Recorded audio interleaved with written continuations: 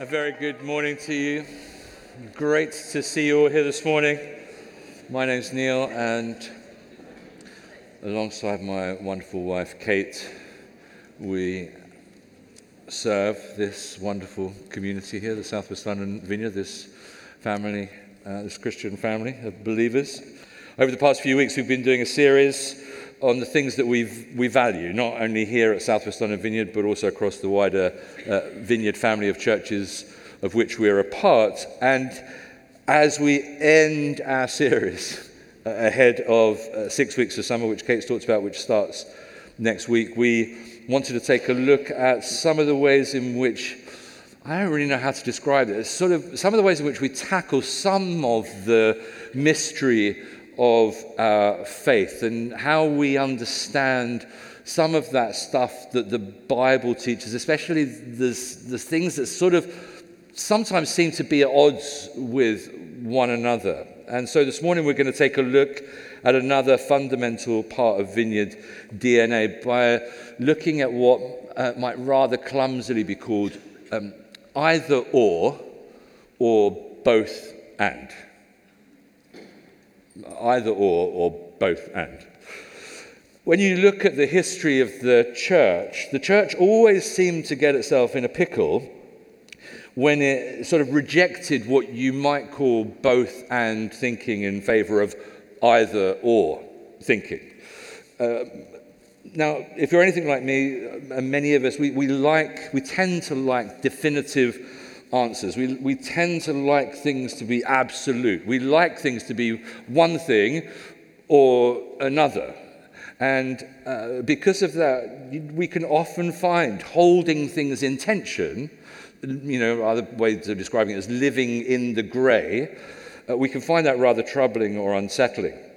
Now, spoiler alert for those of you who are new to this Christianity thing, there is a lot of mystery to both God and to the Christian faith. Like a lot.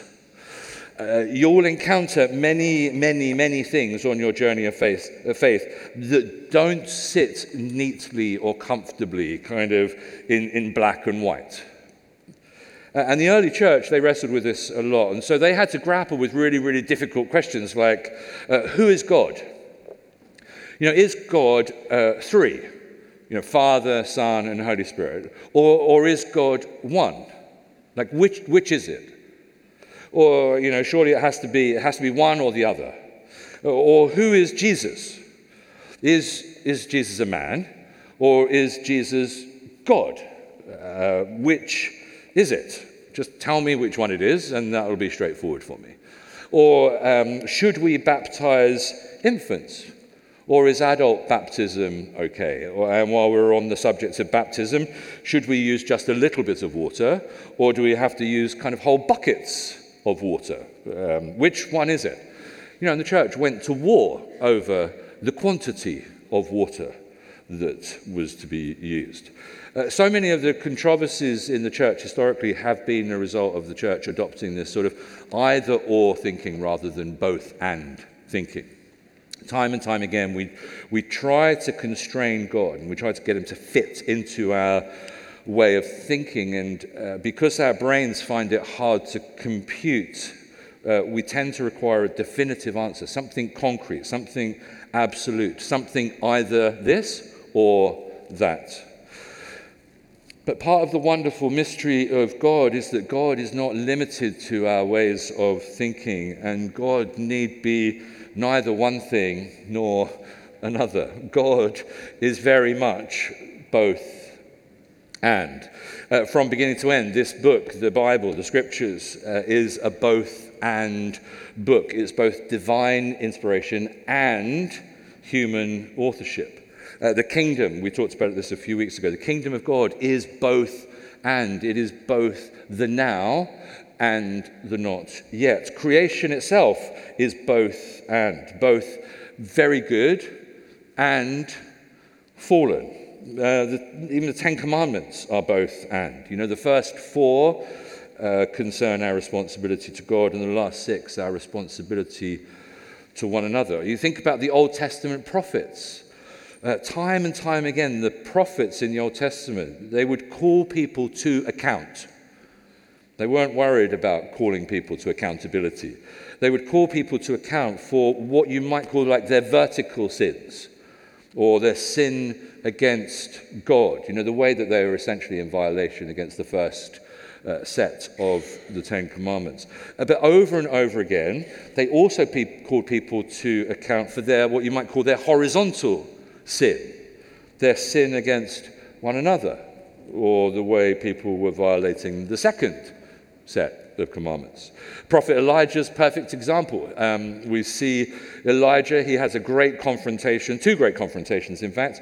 One very famously on Mount Carmel in 1 Kings chapter 18. What he does, he confronts the prophets of Baal. You remember that mountain thing and the water and the fire. He confronts the prophets of Baal, and he's basically confronting their sin against God, their idolatry, their kind of vertical sin.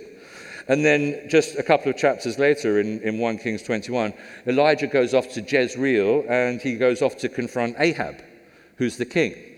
And he wants to confront the king, first of all, for stealing a field from a chap called Naboth, and then murdering him. So Elijah confronts both idolatry against God and injustice against others. And if you read the Old Testament, you just see that kind of pattern being repeated all over the place. The prophets confronting idolatry on the one hand and injustice on the other.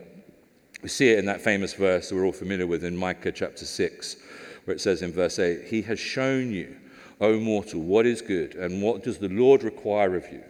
To act justly, and to love mercy, and to walk humbly with your God." Towards people, we are to act justly and to love mercy. Towards God, we are to walk humbly. Not either or, but both and. And Jesus himself, he taught about the importance of this both and thinking, especially when he talks about the two great commandments. Let's have a look at this very familiar passage for us here in Matthew chapter 22, starting in verse 34. It says this: "Hearing that Jesus had silenced the Sadducees, the Pharisees got together. One of them, an expert in the law, tested Jesus with this question: 'Teacher, which is the greatest commandment in the law?'"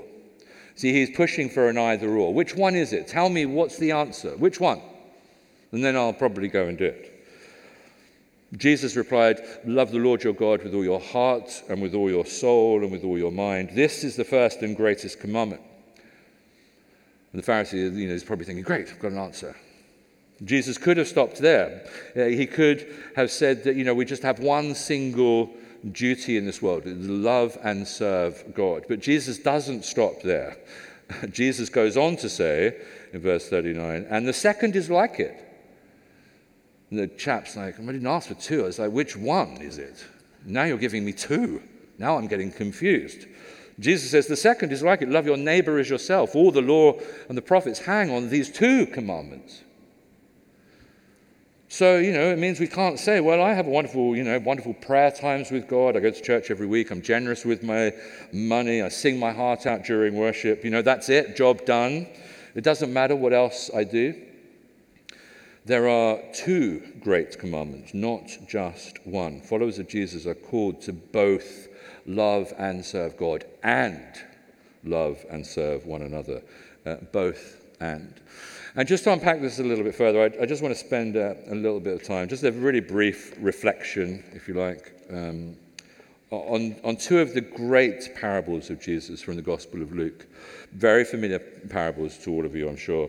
And they are the parable of the prodigal son and the parable of the good Samaritan. And these two great parables of Jesus, probably the two greatest parables of Jesus, are in kind of many ways sort of a perfect example. They're perfect examples of this both and thinking of the Bible. And in this case, it's sort of, I can't really describe it. It's sort of around the both and thinking of evangelism, for want of a better expression, on the one hand, and social justice on the other. Now, neither of those are quite right, but you kind of get the gist. So I just want to compare these two parables quickly. Let's start in Luke chapter 15. In Luke chapter 15, we read this. starting in verse 11. Jesus continued, "There was a man who had 2 sons. The younger one said to his father, 'Father, give me my share of the estate.' So he divided his property between them. Not long after that, the younger son got together all he had and set off for a distant country, and there squandered his wealth in wild living. After he'd spent everything, there was a severe famine in that whole country, and he began to be in need. So he went and hired himself out to a citizen of that country who sent him to his fields to feed pigs." Now, when we think of the prodigal son, we might conclude, that he was a victim, if you like, of his own sin. You could argue that the reason that he's got into the state that he's in was in no small part because of his own choices. It was down to his own choices. It was down to his own actions. It was down to his own decisions. By running away from home, what he's done is essentially hurting himself, He's squandering this father's generous gift. And then in Luke 10, verse 30, we read the parable of the Good Samaritan. It says this: "In reply, Jesus said, a man was going down from Jerusalem to Jericho when he fell into the hands of robbers. They stripped him of his clothes, beat him, and went away, leaving him half dead." So what's happened to this man? This man, on the other hand, is a victim of the sins of others. This man, is lying in a ditch on the side of the road. He was the one who was sinned against. As far as we know, he's just going about his business when he is violently attacked, violently sinned against by others through no fault of his own. We can be victims of our own sin, as a result of our own choices, our own decisions, our own actions. But we can also be victims of the sins of others as a result of their choices, their actions. Truth be told, it's very often a combination of both. But when we're looking to try and understand what's brought someone we know, we do that. We look at someone we know and we look at their situation and their circumstance. We try to work out what it is that got them in this mess, what it is that caused this. When we look at that, we look at someone who's kind of got to this difficult place that they find themselves. It can be so easy for us to lean towards either-or thinking. It's much cleaner for us to say, if we can say, well, they are where they are, they've got to where they've got to, it's their own fault, they've brought it on themselves. It's to do with some kind of catastrophic character failure or a failure in their personal morals. Or it's just as easy to say, no, they're where they are because of what someone did to them. Or because, society has failed them. And so the root causes, they're not personal choices. They're more social, societal, structural. The Bible tells us there's absolutely a personal dimension to the state, the condition that we find ourselves in, absolutely. But the Bible also clearly sets out that there are also external factors at play when we find ourselves in a state. We can find ourselves in trouble because of our own sin. We can find ourselves in trouble because we've been sinned against. And we can find ourselves in trouble because of both. And the parable of the prodigal son is a pretty good illustration of personal sin, personal choices. And the parable of the Good Samaritan is a pretty good illustration of social sin, the choices and actions of others. But in both parables, we find that God's love is preeminent. We find that there's redemption, God's redemption in both. In the prodigal son, we see God's love for the lost. Here's what it says in Luke 15, verse 20. "So he got up and went to his father. But while he was still a long way off, his father saw him and was filled with compassion for him. He ran to his son, threw his arms around him, and kissed him." Here we have this incredibly beautiful picture of God as the one who waits, this patient, loving God who's compassionate, who wants to be compassionate, who runs towards us, who embraces us, who loves us, cherishes us, holds us. Here's this young chap who is probably lost because of his own choices, his own actions, his own decisions, his own sin. And we've all been there. As it says in Isaiah, we all like sheep have gone astray. Each one of us has turned to our own way. And so we wander away from God. We so easily find ourselves in a distant land. It's so easy for us to feel far from God. It can be so easy to just drift away from God by doing a whole bunch of kind of pretty good things. But God is so loving. God is so patient. God is so kind. God just waits like the father in the prodigal son. He longs for us to turn around. He longs for us to turn back towards all that God has for us. And when we do, God isn't there to scold us. God runs towards us with open arms. God scoops up and loves the lost. God showers us with his affection. God loves the lost. And in the parable of the Good Samaritan, we see that God loves the least. Have a look at Luke 10, verse 33. But a Samaritan, as he traveled, came where the man was. And when he saw him, he took pity on him. He went with him and bandaged his wounds, pouring on oil and wine. Then he put the man on his own donkey, brought him to an inn, and took care of him. The next day he took out 2 denarii and gave them to the innkeeper. Look after him, he said, and when I return, I will reimburse you for any extra expense you may have. Throughout history, people have seen Jesus as the Samaritan in the story. Jesus comes to us where we are. Jesus takes pity on us. Jesus bandages us up. Jesus brings us to a place where we can be cared for and provided for. In the parable of the Good Samaritan, we see God's love reaching out to the least. God's heart is always turned towards those who are hurting. God's heart is always turned towards those who have been sinned against. God's heart is always turned towards those who are victims of others' abuse. God loves the lost, and God loves the least. And as I said, in both parables, there is both redemption and there is salvation. In the parable of the prodigal son, we see that the son is rescued by forgiveness. Have a look at Luke chapter 15, verse 22. But the father said to his servants, "Quick, bring the best robe and put it on him. Put a ring on his finger and sandals on his feet. Bring the fattened calf and kill it. Let's have a feast and celebrate. For this son of mine was dead and is alive again. He was lost and is found." So they began to celebrate. God always forgives.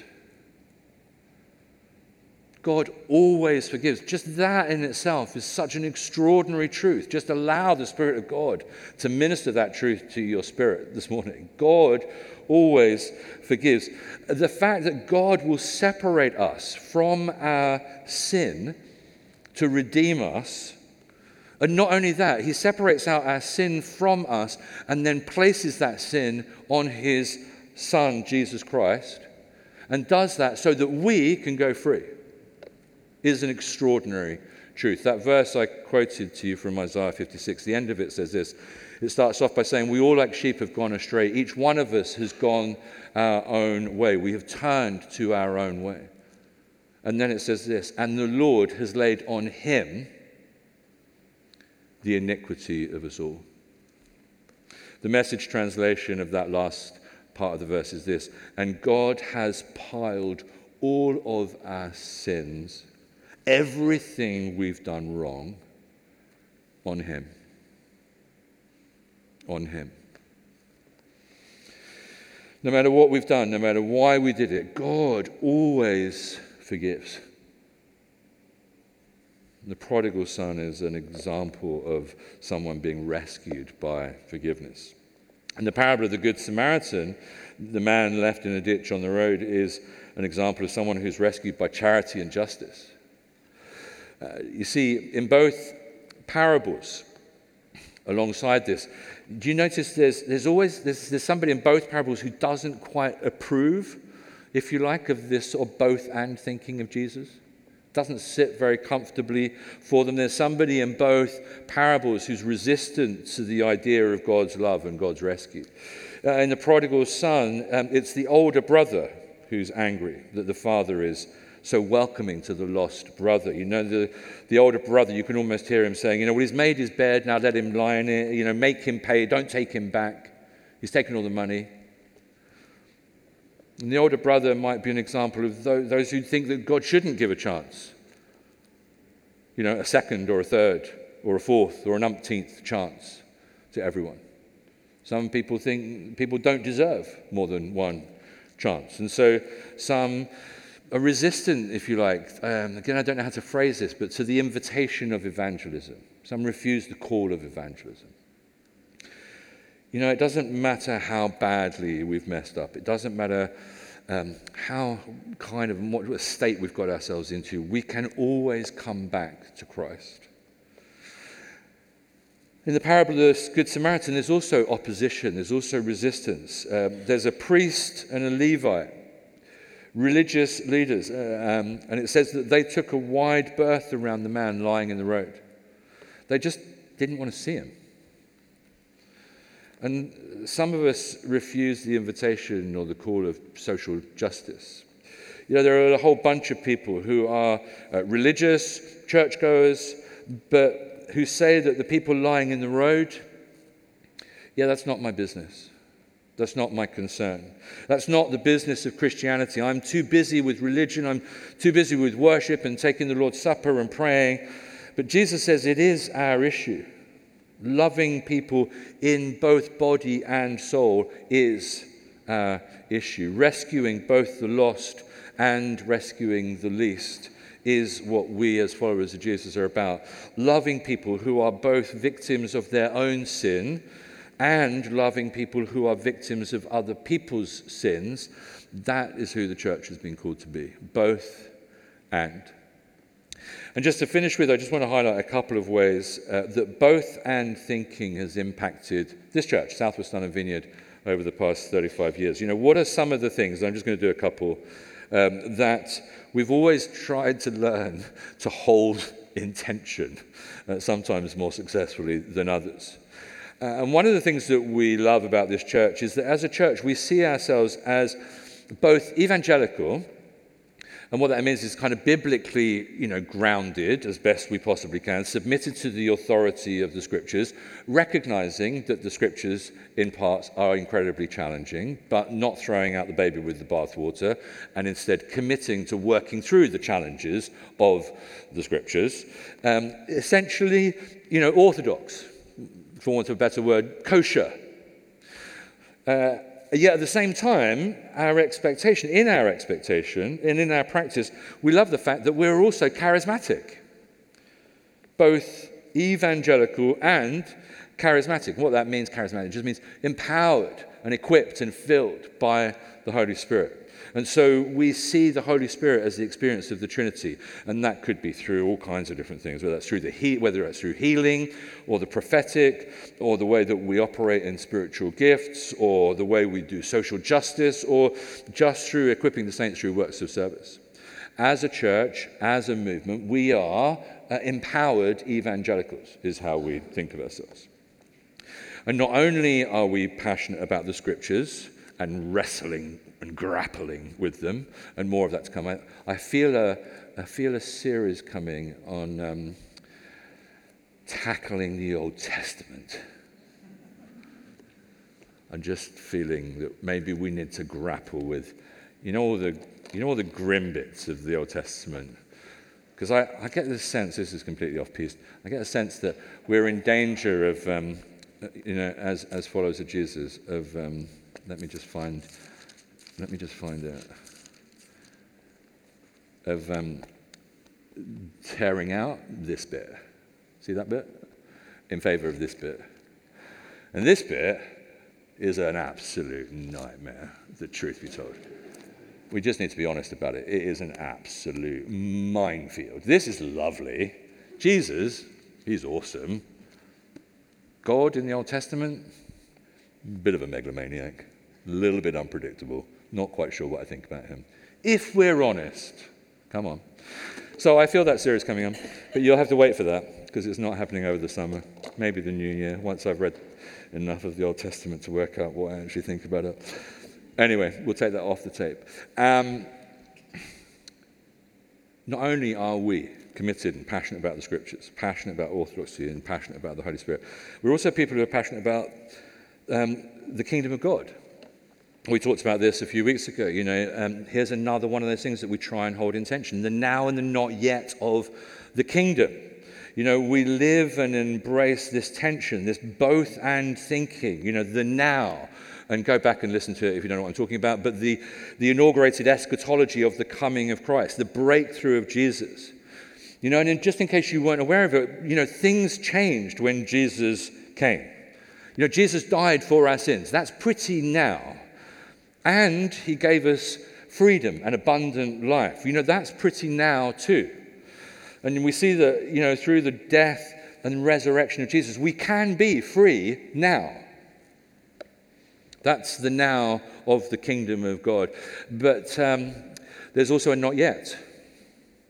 We live in the tension of the not yet of the kingdom. We're yet to see, I know it's difficult to believe when you look up here, but we're yet to see the resurrection body. Corinthians says, I know. Control yourselves. Corinthians says, for the last trumpet will sound, and in a flash, in the twinkling of an eye, the dead will be raised incorruptible and will all be changed. To which most of us, sigh, it's a great sigh of relief. But what about healing, when we don't see it? Deliverance, when we don't see it? These are just things that we need to get honest about. We just need to be real about as a family of churches. But what about infertility? What about wayward kids?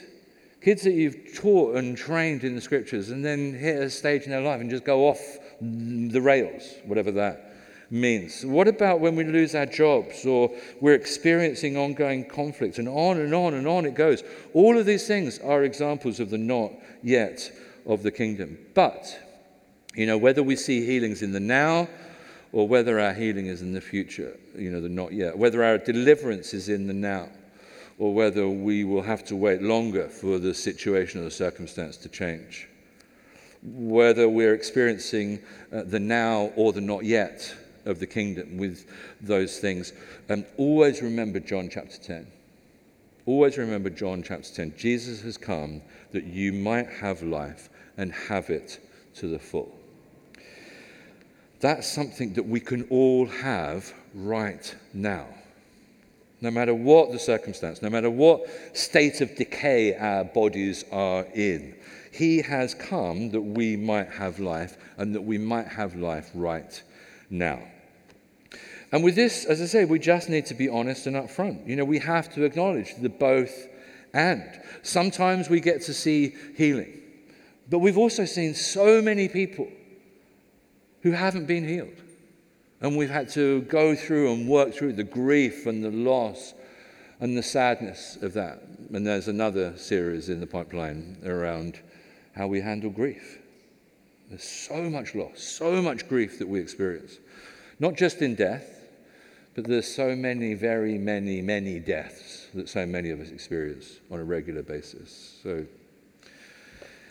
sometimes we get to see healing, and we've seen, sadly, so many people not healed. Sometimes we get to see deliverance. And then we've seen situations for people that we know and love, and their circumstances, their situations have never changed.